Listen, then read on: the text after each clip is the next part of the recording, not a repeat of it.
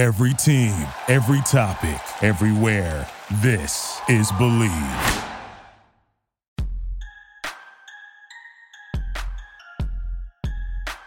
Welcome to the Everything USC podcast on the Believe Podcast Network, Los Angeles' #1 sports podcast network, the only place with a show for every team in LA and more. We believe in our teams. Do you believe?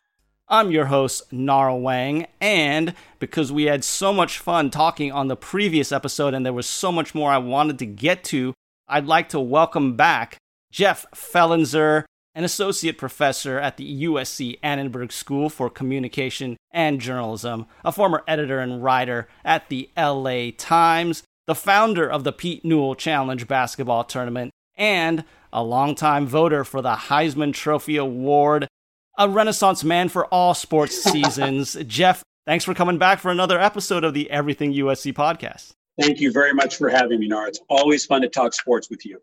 And of course, if you enjoy listening to the podcast, please subscribe and rate the show wherever you find your favorite podcasts, whether it's iTunes, Spotify, Google, Stitcher, Luminary, or TuneIn, or go to the website Believe.com, that's BLEAV.com, on social media at Believe Podcasts.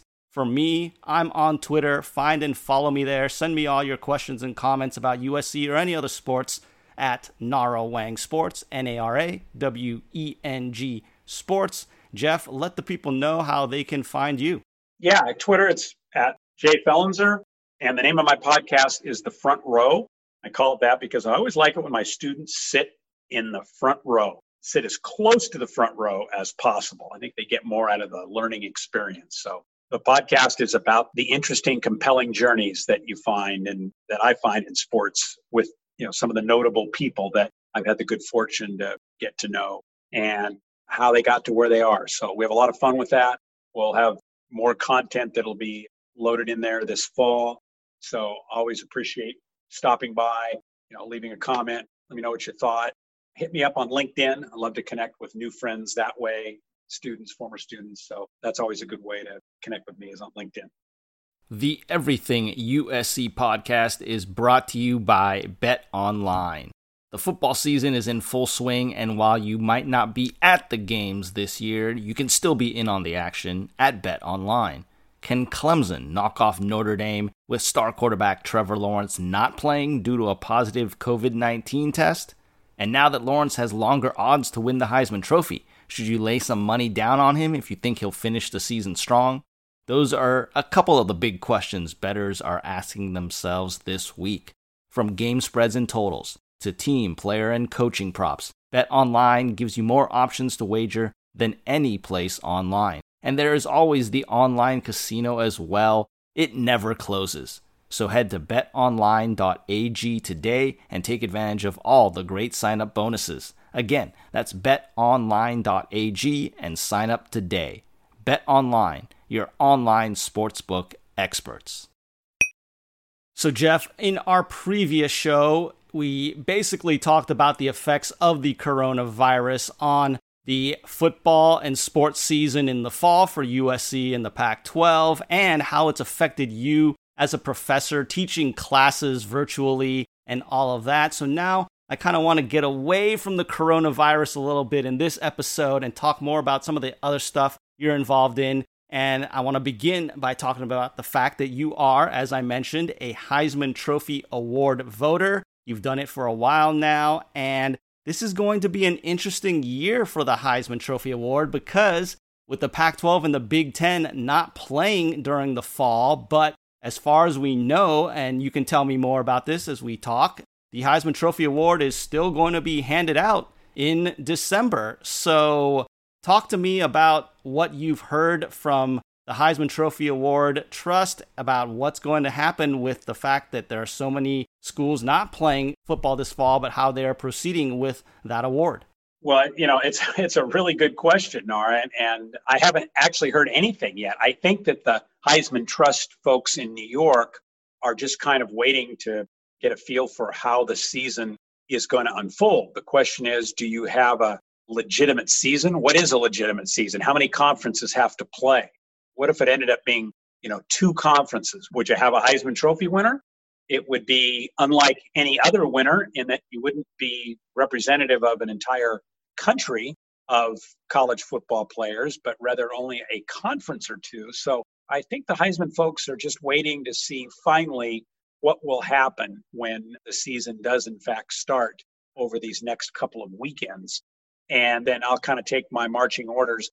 It's a pretty organized system, the voting system of having regional Heisman organizations. Like we have a person that coordinates the West Coast voters, and then other parts of the country have their, regional coordinators. So I usually check in beginning of the season and then towards the end with the coordinator from the West Coast, who I have not talked to because I think everybody's just waiting to see how this thing is going to take shape. But if we move forward and there's 3 or maybe even more, depending on what happens with the Big Ten, and then by extension, the Pac-12, when we see what happens, then we'll know just how complete of a picture that college football will have this year. But we don't know that yet. So when I do, then away we go. And it's truly an honor to be part of the process. I've been doing it since 2007, and it changes the way you watch college football. It's actually kind of a fun thing I share with my classes. I kind of give them my weekly Heisman update, and I take it seriously. When those Saturdays come where I want to go to a game, I try to figure out how I can do that and not miss out, whether it's watching some of the games on a mobile device or recording games, watching them later, or just making sure I get to at least see some video of teams or players that I'm looking at. But I think there's a responsibility, and I've always taken it seriously. I never send my ballot in till either the day it's due or maybe the day before. I never understand why when they open the voting and say that you can now send it in, it's typically 2 to 3 weeks before the ballots are due. I never understand anybody sending it in any earlier than you absolutely have to. I want to see as many games as possible because things can change, and they have for me at different times over the years. So again, I'm truly honored to be part of it, and to say that I'm part of the Heisman family is something I don't take lightly. It's been a great joy. I definitely know you do take it seriously because we've had some discussions in the past in certain years about who you like as a Heisman Trophy candidate, and I've definitely had times where I agreed and disagreed with you, but you're always willing to listen and to discuss, and that's why I know you do take it very seriously. But no matter what, there's going to be an asterisk based on the Heisman and any other awards that are given out this year just because of the way that this season's going to play out. I mean, most of the conferences are playing basically conference-only schedules. So It changes the way that you are going to evaluate players because they're not going to play against teams from outside their conference until a bowl season or playoff season. And even that's all still up in the air how that's going to work too. So yeah, I don't know if I would say you automatically have an asterisk. I feel the same way about baseball. Like it's a 60-game season, but it's a season. I mean, we had a 50-game NBA season, 1998. I think you deal with what goes into that particular season. And as long as you can play what people would say is a representative number of games, I guess maybe you could debate it in baseball because it's not quite half of a regular season, but it's still 60. It's not 10. So you're going to have MVPs and Cy Youngs, and they're going to do that. I think of a season, if you're in the 6-7 game season, if you have playoffs for college football, like now I think you're getting closer to being representative. And look, if you put yourself on the line like the players that will be playing through this pandemic are going to do, I think you deserve not to have an asterisk. The asterisk will come just in the conversation and what we remember about the season. But for the players, you're putting it out there. I'd say more power to you if this decision is made, and we're praying that no long-term negative ramifications, but I think they deserve to have an asterisk-free season. And in your time as a Heisman Trophy voter, what was the toughest decision? Which year, who was it that you had to make when it came to trying to pick the person you thought was the best player in college football? I think probably the year that Andrew Luck and Robert Griffin III went down to the wire. I had Luck on top of my, and as I said, I do kind of a weekly ranking. It's almost like the weekly poll rankings. And I think I had Andrew Luck through that 12-game regular season. I think I might have had him number one the following week after the weekend's games, maybe 11 of the 12 weeks. And finally, the last week of the season, I opted for Griffin, and I gave him a little bit more of an edge because of having lifted up a program that at that point had been kind of more part of the downtrodden. And, it was kind of like his sort of power as a transformational player in the history of the Baylor program. I just gave him a little bit more of an edge. They were both fabulous players. I remember that year, if you remember, when Matt Barkley was in the discussion the night that Stanford came down and ended up playing I think was it a double overtime game against USC where it was Barkley and Luck, and it was a phenomenal evening of football. I had another event to go to. I was going to go to the Coliseum, even if I would get there for the last 5 minutes. I was determined. I ran into terrible traffic coming from the Valley, and lo and behold, the game goes into overtime and then double, and maybe it was triple, as I recall, that Stanford USC game. But I felt, wow, there's a higher power here that appreciates the effort I've made to get down to the college. They didn't even have ticket takers at that point. So I got in and I had a ticket, and that was a season where it was really close, really, really close. And I gave the edge to RG3 at the end. The other year that, and it happens to also involve a Stanford player, that I felt there was no justification in my mind for a Stanford player, in this case, of just a few years ago, not getting the award, was the year that Christian McCaffrey didn't win it when he finished second to Derrick Henry. A terrific player and a terrific pro, Derrick Henry, but I just felt that Christian McCaffrey should not only have won it, but he should have won it in a landslide. Like, he should have gone from second place to a runaway winner. That's how extraordinary I felt that his season was. And if he had been playing at a school with a higher profile, but had the exact same season, I think he would have had the runaway. Totally agree with you. That was a straight robbery, and all you had to do was watch McCaffrey against USC. I mean, he destroyed the Trojans when he played us. And, I mean, he was clearly the best player, but, Derrick Henry plays for Alabama. Right. And that's what got him the win.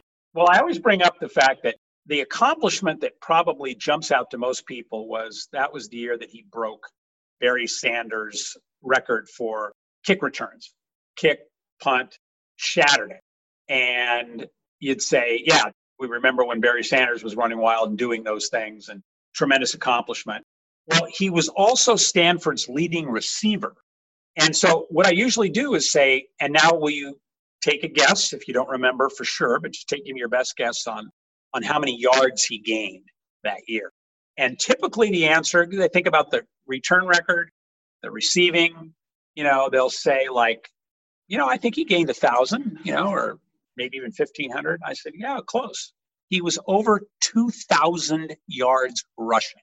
I mean, Marcus Allen's season was a season for the ages that I remember vividly, and he was about 2,300 yards. And he was, asked to carry the ball a lot, 30, 40 times a game. McCaffrey was doing all these other things, being the leading receiver, breaking a kick return record that had stood for almost 30 years. Oh, and by the way, he had a 2,000-yard rushing season. That's not good enough to be the best player in the country that year.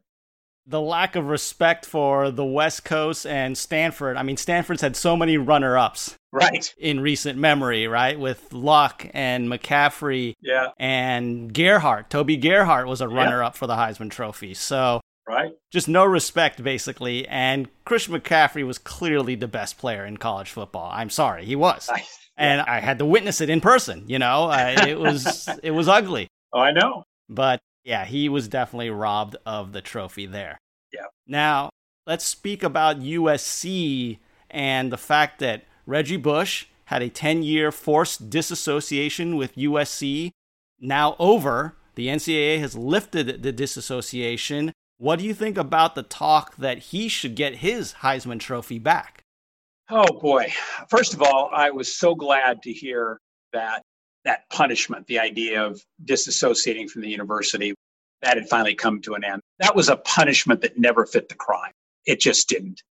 When you get into, how that would have affected his eligibility, would he have been able to have played all of the games that he played in to win a Heisman Trophy, and I thought clearly he was the best player in the country. I wasn't voting then, but it was really sad to me that he was actually asked to give the trophy back. And I would like to see something happen where the trophy would be returned to him, as long as they felt like there was an understanding that, was it fair punishment? I think everybody would say now it wasn't. I think at least most people that I have talked to, that not even necessarily associated with USC, but feeling like it was so heavy-handed. And I guess the only question is, what's the criteria for eligibility, and would he have still been in violation? You could certainly argue that the punishment that the university faced, or the football program, was excessive. Was the punishment of the individual as far as eligibility? Let's go back and look at what the details were on that, because if there's a way to interpret that there was heavy-handedness in making that decision, then by all means, the trophy should be returned to him. If they say no, because of this violation, he actually wouldn't have been eligible to play, and that was a clear-cut decision and violation, then I don't know how you can do it, because they would be saying, no, he wouldn't have been able to go on the field based on what happened.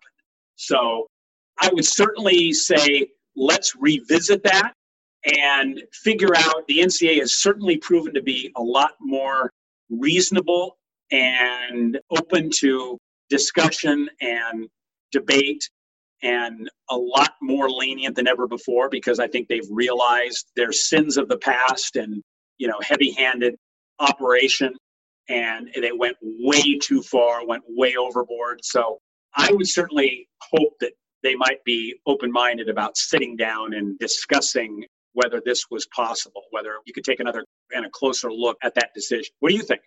I'm going to take the cynical view of this. I don't think they're going to give him back the Heisman Award. I think they're going to use the fact that, well, he was ineligible for those games, so technically he shouldn't have been playing that season, and they're just going to use that as the crutch to say, well, because of that, we can't return any Heisman Trophy award because he was technically ineligible to play. Yeah, I think you're right. I wonder if the NCAA, just because of seeing signs of reasonableness more in the last few years than ever before, whether they could be open-minded about that. But again, it comes down to, if they believe that these violations would have affected eligibility, then it probably wouldn't get beyond that. Yeah, and that's where I think it is. And here's the thing, though. Reggie Bush did what he did on the football field. We all saw it. We all witnessed it. I was there when they destroyed Oklahoma in the Orange Bowl to win a BCS championship that doesn't exist in the record books, right? Right. But I was there. I saw it happen. I saw us manhandle a team led by Adrian Peterson and Jason White, another Heisman Award winner. It was a beatdown of epic proportions. Right. And according to the record books, that game was vacated. Didn't happen for USC purposes. So yeah, we all saw it, though. We all saw what happened. We all saw how great a player Reggie Bush is. And for me, hopefully going forward, I just want to see him be welcomed back to the university, be allowed to be a part of the program once again, because so many of today's players, even though they were so young, they still look up to that guy. Oh, there's no question. You hear that all the time. I grew up watching Reggie Bush, and in fact, I can't believe we're almost getting towards the end of where you're going to hear that, because they're going to be kids now that will have been a little young, but they'll watch the YouTube videos, and so they'll see the exploits, and there were performances there that were otherworldly, and he certainly was the best player in college football that year. I don't think there's any question about that. And it's too bad that the circumstances happened as they did, and to somehow tarnish the accomplishment, because it was special for those of us that were around. It's funny, Reggie Bush came to my class as a student one year. It was the spring. Well, actually, at that point, I was only teaching the class in the spring. It only became year-round in 2011. So it was after his sophomore season, and I look up. I had just told a student that had come up and asked if he could add the class. This was like prior to the third week. And back then, I was really tough on adding people late. Like, if you missed the first week, okay. If you missed the second week, then it was like a non-starter. Like, no, I would just say take the class next year. And that semester, I had an exam scheduled for that day. And so week 3, we're having our first exam. And I just explained that to a student, and he was nice. He was disappointed. He turned and left. I look up, and here's Reggie Bush. He introduces himself, and I said, I know who you are, and he asked if he could join the class. And I just said, in my mind, I'm thinking, boy, you're really getting tested now. You just said no. You just said no. And the student who you just said no to, I'm looking at, and he's still walking out. He's leaving the class. He didn't turn around and wait to see what I was going to do with this recognizable figure. He just turned and walked out, and he barely left. And now I'm being tested. Like, are you going to make it? You didn't make an exception. Are you now going to, and I thought, well, there go your tickets maybe for a Super Bowl someday. Or, I laughed. And I said to him, look, I can't do it because I feel strong about not, you missing at this point. It'd be 7 hours of class already. And we have an exam tonight. And I just said no to somebody else. So I don't feel like I can do it and do it in good conscience. And he said, are you sure? And I said, yeah, I just can't say no to someone and then turn around and say yes. And he understood, and he was very nice about it. And he said, okay. I said to him, in my mind, I laughed. I said, but I do this every spring, so please take it next spring. Knowing full well that the next spring would be the spring he'd be preparing for the NFL draft, and he very, very likely would not be in school, and he wasn't. And of course, I wasn't a Heisman voter then, so we could, kind of laugh about that. But I'm a little more lenient now with students adding class late than I used to be. That's just a change I've kind of made, but I joke with people and tell them, I think that year, I was the only guy that could stop Reggie Bush. Hey, listen, at least you had the integrity to follow through with your convictions. I think a lot of other people might not have done that. And that's where you come in with the people who say, oh, well, these student athletes, they get treated differently. They get extra benefits, right? You didn't give them an extra benefit. So. Well, yeah, that's what I thought. I just want to be consistent. Like a big thing of mine, Nara, in life is consistency. I just love people that are always who you think they are, and people that do things the right way. I try to, and I try to be consistent, and I want to be fair to everyone. And I would have felt bad about having that student leave the room, and who knows what his schedule, hopefully he found another class and everything was fine. But that's one of the reasons I'm a little more flexible now is, hey, especially if it's a student maybe in their last semester and their schedules are tight and everything. And if I can work with them and help them, I will do that. But yeah, it's just, it happens that way. And maybe it's good sometimes when athletes that are always used to hearing yes, that sometimes they hear no. It's kind of the way life is. That wasn't why I did that, but looking for something that comes out of that that's positive. It's funny, I ran into Reggie Bush 3 years ago at the Dodgers-Astros World Series, Game 1. I got a chance to have an extraordinary experience to sit with Scott Boras in his seats right there in row 1 for Game 1. And lo and behold, on the way out, I had a chat. I bumped into Reggie Bush and mentioned that. He laughed about it. I don't think he remembered, but we laughed. And my hope is that maybe he'll forgive me and come to class sometime, and we'll get a chance to talk about his journey, which has certainly been an extraordinary one, even this far in his still young life. Yep, he is a member of the media now, working for Fox Sports, so that's true. He could definitely provide a varied perspective for your students. And again, you are listening to the Everything USC podcast. I'm your host, Nara Weng, and my guest today is an associate professor of professional practice in the USC Annenberg School for Communication and Journalism, Jeff Fellenzer.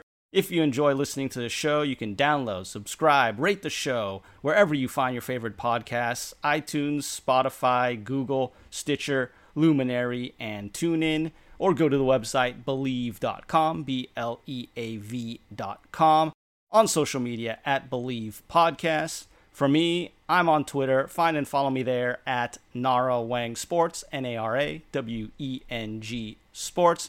Jeff, let the people know what's going on with you. Sure. Jay Fellenzer for Twitter, and hit me up on LinkedIn. Connect with a lot of people there.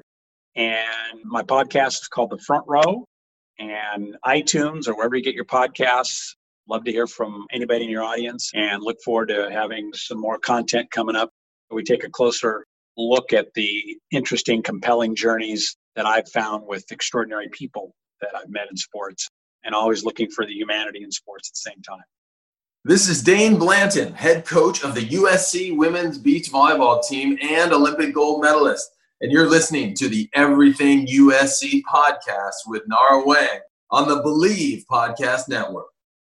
And in other news we need to talk about, we just had the passing of one of the all-time great athletes in USC Trojan history, the Hall of Fame pitcher Tom Seaver.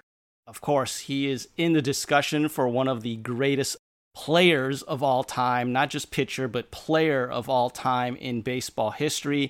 And of course, this follows shortly on the heels of the death of Mike Gillespie, the longtime USC baseball coach who also played under the great Rod Dedeaux. I know, Jeff, that you are very tied in with the USC baseball program, and Tom Seaver is a guy that you watched growing up, and I want to get your thoughts on the great Tom Seaver.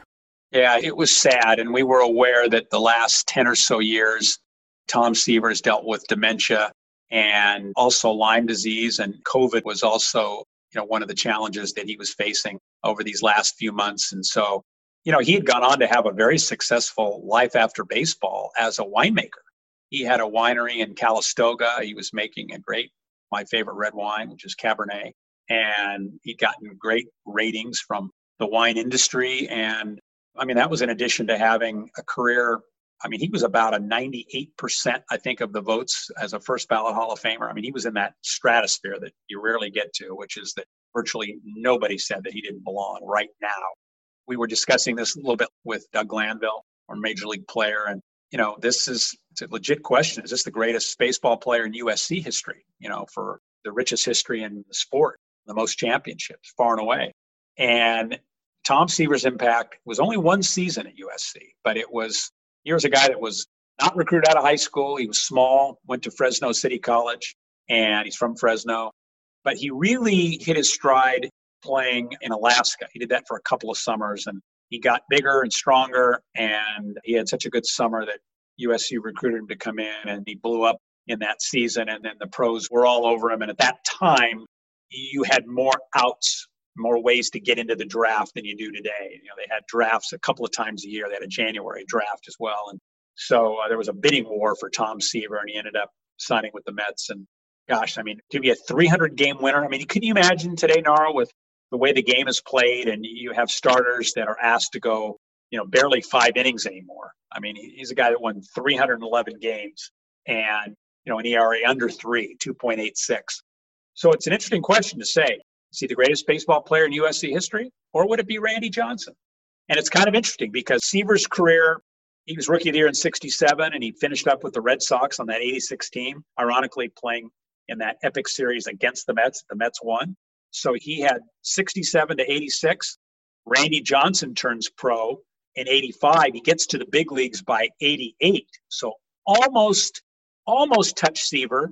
But you had Seaver for 20 years, 67 to 86. Randy Johnson goes 22 seasons.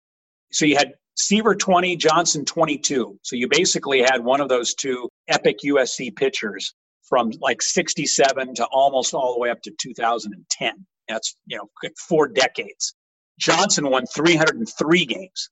So Seaver 311, Johnson 303.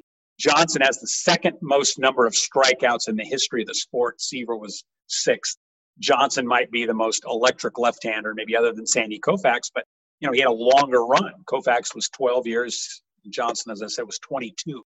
So just think of the impact those two guys have on who you'd cite as being the greatest Trojan of them all.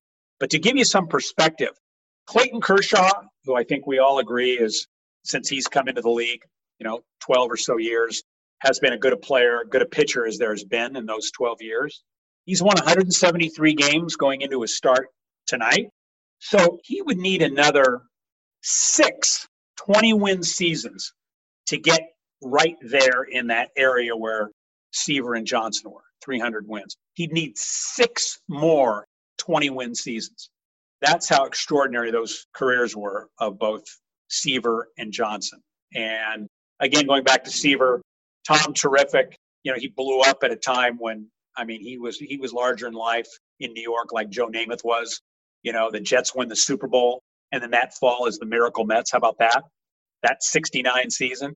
And the first game of the World Series against that really, really talented Baltimore Orioles team that was actually led by, well, Frank Robinson, but one of their stalwarts, one of their standouts was Don Buford, former USC baseball star, first black player to play baseball at USC, and the leading rusher on a USC football team in the late 50s. Don Buford leading off for the Orioles in the bottom of the first inning in Game 1 of the World Series against Tom Seaver in Baltimore with Rod Dedeaux watching. Buford hits a home run off Seaver.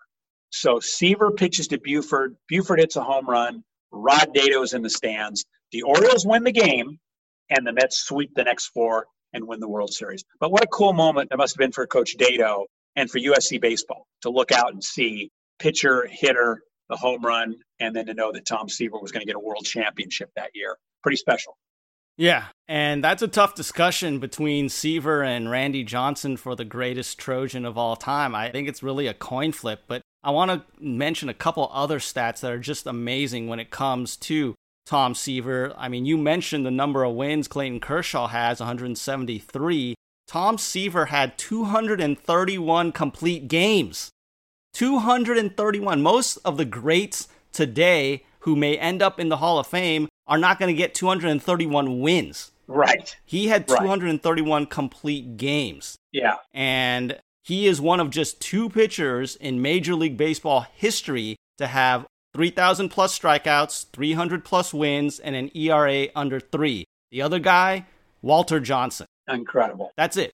2 names in the history of Major League Baseball to have those 3 things on their resume. He won the Cy Young 3 times. He went to the All-Star game 12 times. He was a Rookie of the Year in the NL. Yep. He won that World Series. And by the way, the exact number on that first ballot, 98.84%, which was the highest number for so long until Ken Griffey Jr. finally eclipsed him. Right. And of course, Mariano Rivera became the first unanimous vote of all time to the Baseball Hall of Fame. Yeah, think about it. I mean, they each won a world championship.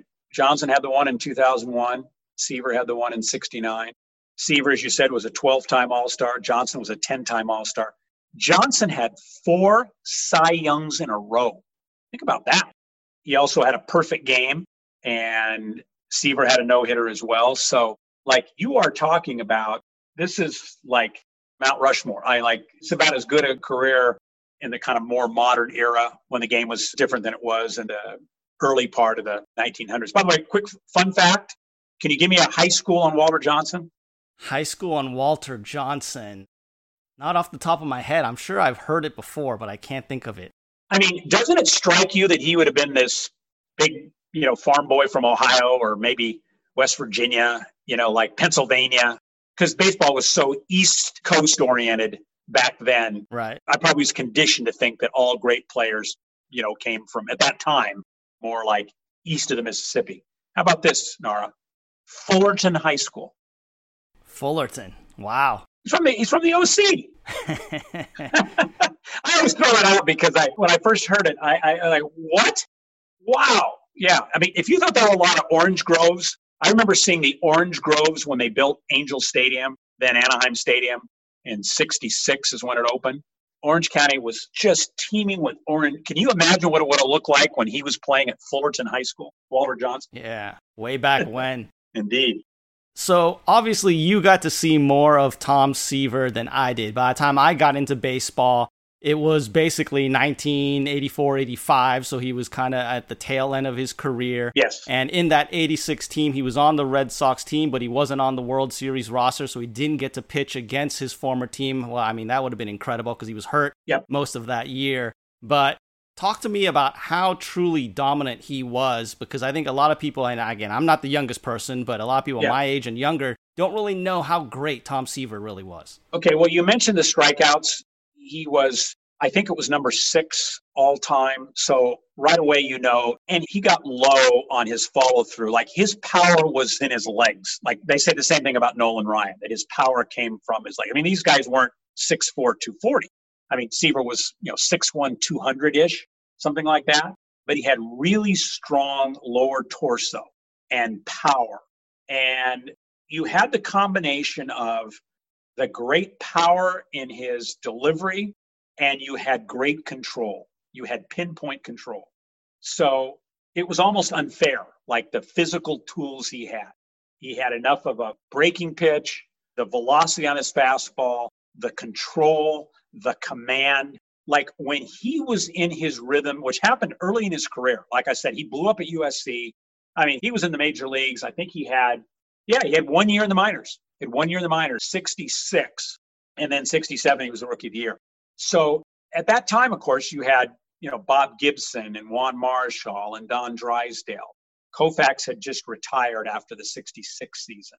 Gaylord Perry, hit a stretch. But you had these really dominant Hall of Fame worthy pitchers. And you could certainly argue that once Koufax retired, which happened again before Seaver began his career, there was none better. I mean, Gibson is usually at the top of just about anybody's list, and his ERA in the year after Seaver won the Rookie of the Year, Gibson's ERA was 1.12, which is insane.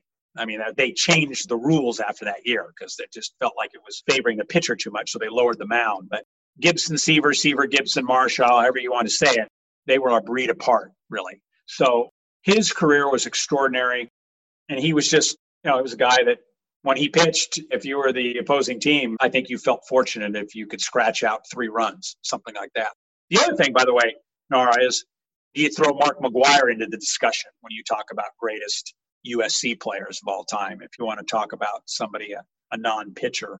And obviously, certainly the steroid question will always accompany that argument. But again, that's somebody else that you could hold up and say, was he the greatest?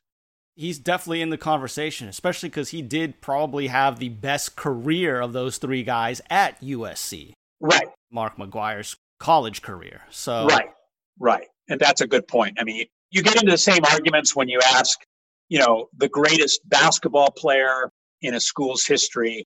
And if it was a player who played in the last, say, 10 years, well, he was probably a one and done. And you'd say, is 1 year enough to be considered the greatest ever at a school? You almost kind of have to adjust that thinking when you talk about greatest ever to the modern era, when for basketball, at least, it's very likely going to be one and done. Like if you're having the discussion at USC, where would DeMar DeRozan rank if you were also considering someone like Paul Westphal? Right. Freshmen weren't eligible when he played, so he had a 3-year career, as everybody did back then. A 3-year career versus a 1-year career. How do you look at that? I think it becomes, what criteria are you using? Are you talking about the entire career and they just happen to play at a certain place? Or are you talking about the actual career they had at that school? Because I think you're right. When they retired DeMar DeRozan's number this year, for me, that's an award based on what he's done as a pro, not what he did at USC. I mean, he wasn't bad at USC. He was decent, but he spent 1 year and he was good. He wasn't great. I would say that O.J. Mayo's 1 year at USC was better than DeMar DeRozan's 1 year at USC. So I think it becomes what are you trying to answer? Are you trying to answer just best player who happened to be at a certain place, or are you talking about what they actually did at that place? Yeah, and that's a good point. I think most of the time, at least when I do it, I like to factor in what happened to them as a pro, because you have to have separating factors. You have to have something like, okay, hey, they were pretty even in college. Well, if this guy went on and had a great pro career, you kind of need to factor that in too. But if you were to say, no, let's just judge it by what they accomplished at USC, well, do you give high marks for winning a national championship, which USC was doing regularly in baseball, 60s, 70s, including 5 in a row? Did they take a team to the NCAA tournament if it's basketball? It kind of depends on what's most important to you. I take the holistic approach in these arguments. So, if you want to bring in Westphal and Gus Williams because of what they accomplished as pros and also great 3-year careers at USC, that's probably for me what I go with is the combination of college and pro. Yeah.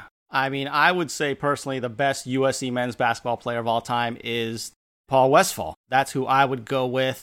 I don't think DeMar did enough at USC, and he has been a good pro, and he still has more to go in his career. But yeah, Paul Westphal would be the best USC men's basketball player of all time. What about Harold Miner? Harold Miner, I mean, if you're just going based on his years in college, you have an argument, but obviously he didn't do as much as a pro as Westphal did. So I think, again, like if we're going to take the whole breadth of a player's career, I would go Westfall over Minor. Yeah, agreed. Now, Minor was maybe the most exciting Trojan basketball player of all time, though, and there have been exciting basketball players throughout USC's history, but you could argue that Baby Jordan put USC on the map in a way that it hadn't been before he got there. Yeah, you're right about that. The impact on the program was very significant, and it helped George Raveling build something that had a string of pretty special years. And of course, the NBA slam dunk champion. Yeah, there were some pretty cool things, but I go with, I think, Westfall. And then even you add in with Westfall, you add in, having been a head coach both at the professional and college level, and that was a Hall of Fame basketball career for sure. And it took too long for him to get in the Hall of Fame. I think everyone should be able to agree on that. He should have been in the Basketball Hall of Fame a lot sooner than he got in. Yeah, and something too, I'll tell you, as somebody that loves high school sports, and not that I get out to, as a kid, you're not able to drive to things, and I didn't, growing up in Long Beach, he wasn't too far away in Redondo, but that seemed like a long way away before I could drive, and I didn't get a chance to see him in person in high school. I did see a couple of high school games on TV back in the day that KNBC had a high school game of the week, and Ross Porter was the announcer. I've kidded with Ross about that, but I remember when Paul Westfall was featured Aviation High in Redondo Beach one day, and I tell you what, his skill level, especially at that time, was just off the charts. He was the first player who I saw as like completely ambidextrous. He was almost the equivalent of the pitcher that can throw with either hand, like that crazy ambidextrous. He used his left hand as easily as he used his right. And I'm sure in stories about his career and development as a youth, there must be something in there about why he could dribble so well with his left hand, even though he was a natural right-hander. But you talk about having star written all over him at a very, very young age. It was kind of no surprise that he had the career he had. And of course, the bad news about Paul Westfall as well, dealing with brain cancer. And so we know that that's going to be something that's tough to deal with for an all-time great Trojan. Before we go, I want to get your thoughts on the late Mike Gillespie. He is the coach of the last USC team to win a College World Series. That happened in my senior year of 1998, so it's been a long time for the USC baseball program. He, of course, went on to lead UC Irvine to the College World Series as well, but he was a guy who played for the great Rod Dedeaux, ended up becoming the coach at USC for many years, and ended up leaving not necessarily because he wanted to, but at that time he was kind of pushed out in a way by athletic director Mike Garrett. Yeah. And so it didn't end the way he wanted it to. And again, USC has not had the same success since. Talk about his legacy a little bit. Yeah, his legacy is extraordinary. I think when you talk about Coach Gillespie, the thing that you hear when you bring up his name to anybody associated with USC baseball that knew him at all, I had the good fortune to meet him at one of the USC baseball banquets, which we've held over the last few years. I'm part of the baseball alumni group, not as somebody that played, but I guess you'd say as a friend of the organization. They've asked me to MC the event the last few years. It's been my honor and privilege. And Coach Gillespie got an award a couple of years ago and had a chance to introduce him and just talk to him briefly. And it confirmed everything everybody had said about him.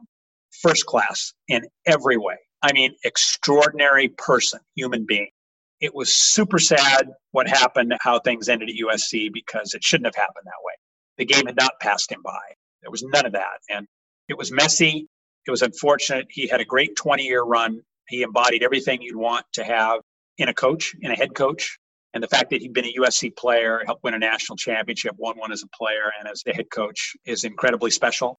John Savage is a good friend of mine, the UCLA head coach who was the pitching coach at USC when, as you mentioned, when you were a student and USC won the national title in 98. Coach Savage handled the pitching staff. And he has told me on many occasions that the best coach in the country, I'm talking about when he was still coaching at UCI, the best coach in the country was Mike Gillespie.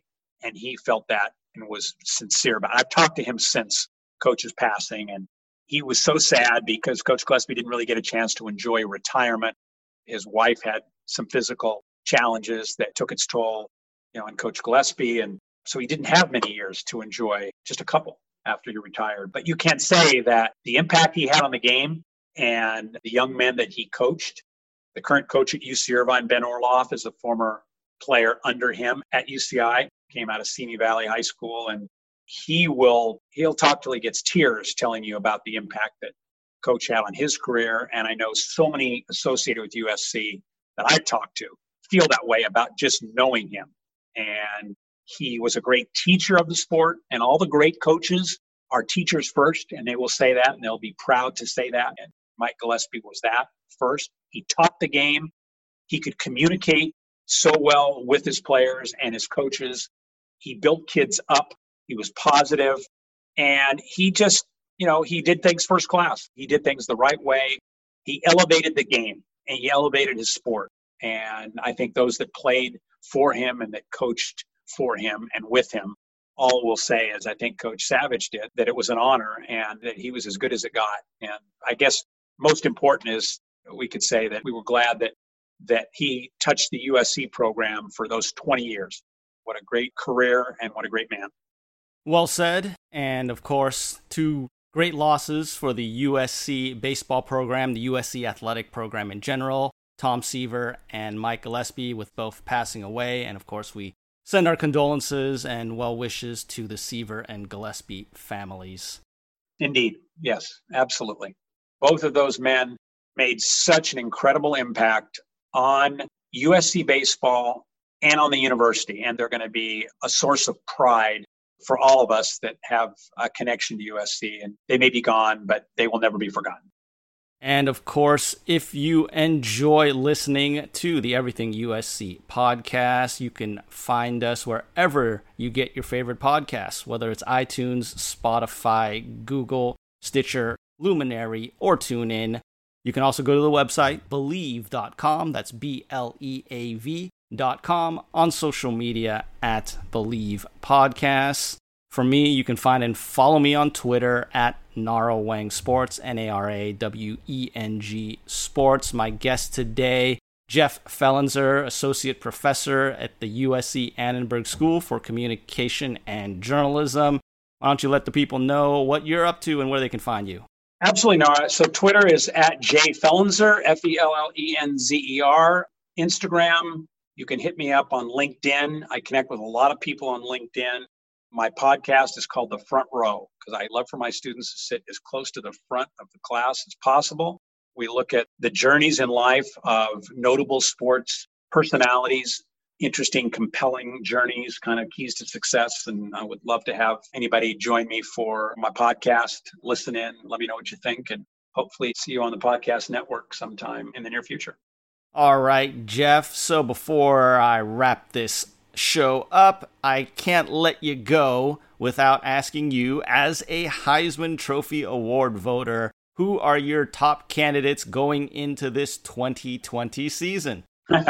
Once again, Nara, we start with the great uncertainty of the season itself, but you don't necessarily have one overwhelmingly likely candidate, but I would say you probably have at least a couple that the odds makers seem to favor. And, those would be the well-known names of Justin Fields, who I had third on my ballot last year. My 1, 2, 3 was actually the same as the final national results, with Joe Burrow followed by Jalen Hurts and then Justin Fields, who had a great year, first year after transferring from Georgia at Ohio State. And, you could certainly argue that Trevor Lawrence has been as good a player over the last 2 years combined that we've seen in college football. Joe Burrow was a runaway winner last year for good reason. But a year ago at this time, as the season was beginning, he really wasn't on anybody's list. That's the beauty of this award and of college football, is it's not very predictable. So I would say those two quarterbacks, it's certainly a quarterback's award. We haven't had a running back win it since 2015 with Derrick Henry, the year that I thought Christian McCaffrey should have won in a landslide. And, there certainly are a couple running backs that you have to think long and hard about as the season starts. Again, assuming that we have enough of a season that we indeed have a Heisman Trophy. But Travis Etienne of Clemson, who could end up taking some votes from his teammate Trevor Lawrence or vice versa. But, this is a two-time defending ACC Player of the Year. And, he's had a fabulous run here at Clemson, and he should be right there, as should Chuba Hubbard, who was a 2,000-yard rusher for Oklahoma State, a redshirt junior. Canadian kid. So those are running backs, that pop to mind. Jalen Waddle, the receiver at Alabama, will be another one that you'll keep an eye on, especially if he stands out as a returner in addition to being a great receiver at Alabama. I think Sam Ehlinger as well, guy who surpassed 4,000 yards in total offense, really a dynamic player. Of course, USC fans remember him at the Coliseum a few years ago in that battle with Sam Darnold. Feels like he's been around a long time. And you know what? I'll tell you something. Keaton Slovis, you're talking about a guy that completed as a freshman over 70% of his passage, which is just crazy. I think he certainly starts the year as the West Coast #1 candidate. I think, the Alabama game, according to the original schedule, would have been a great place for him to have launched his candidacy. But, he has the kind of profile. He established himself last year, so he goes in with at least a reputation, and he's in most preseason, I think, top 10 lists. But I got to tell you, and this might be kind of fun, now that Jamie Newman has opted out at Georgia after transferring it from Wake Forest, JT Daniels, he may get an opportunity to really throw the ball, all around the yard. And the opportunities he's going to have to generate offense at Georgia, I just think it might be kind of fun. Wouldn't that be something if you had those two guys that were actually at some point legit candidates, guys that were on the same sideline a year ago? That would be really interesting. Especially if JT Daniels does get the starting job and they got new offense going there in Georgia. You'd expect them to throw the ball a lot, and we'll see. But so right now, you're still going to include the guys from the Big Ten and the Pac-12? It's fun just to, make it a larger pool, at least to start with. Let's see what happens. It's all speculation, especially at this point. And I would say, based on who we know will be playing, at least starting the season, Trevor Lawrence probably belongs at the very top. But it would almost kind of feel like last year when he probably was thought of as the preseason favorite, that a year later maybe he comes in with a little bit of something to prove that he's Heisman worthy, and he certainly has got great talent, the presumptive #1 pick in the draft. But again, like I said, the fun part of it is, there's somebody somewhere that could emerge. How big is the field going to be this year? It's hard to know yet. But I'm hoping that it'll end up being, more leagues in the Pac we'll be playing. We'll keep our fingers crossed anyway. Yep, we definitely are. Well, Jeff, it is always great talking sports with you. I always enjoy it. I'm glad you were able to come on and do a second episode with me. It was my pleasure, Nara. Had a lot of fun. Appreciate the invitation, a chance to spend time with you and talk sports. Hope to do it again sometime. For sure. And so, for my guest, USC Annenberg School Associate Professor Jeff Fellenzer, I'm Nara Wang. Thanks for joining us for episode 11 of the Everything USC podcast on the Believe Podcast Network, Los Angeles' #1 sports podcast network, the only place with a show for every team in LA and more. We believe in our teams. Do you believe? And as always, please remember to fight on.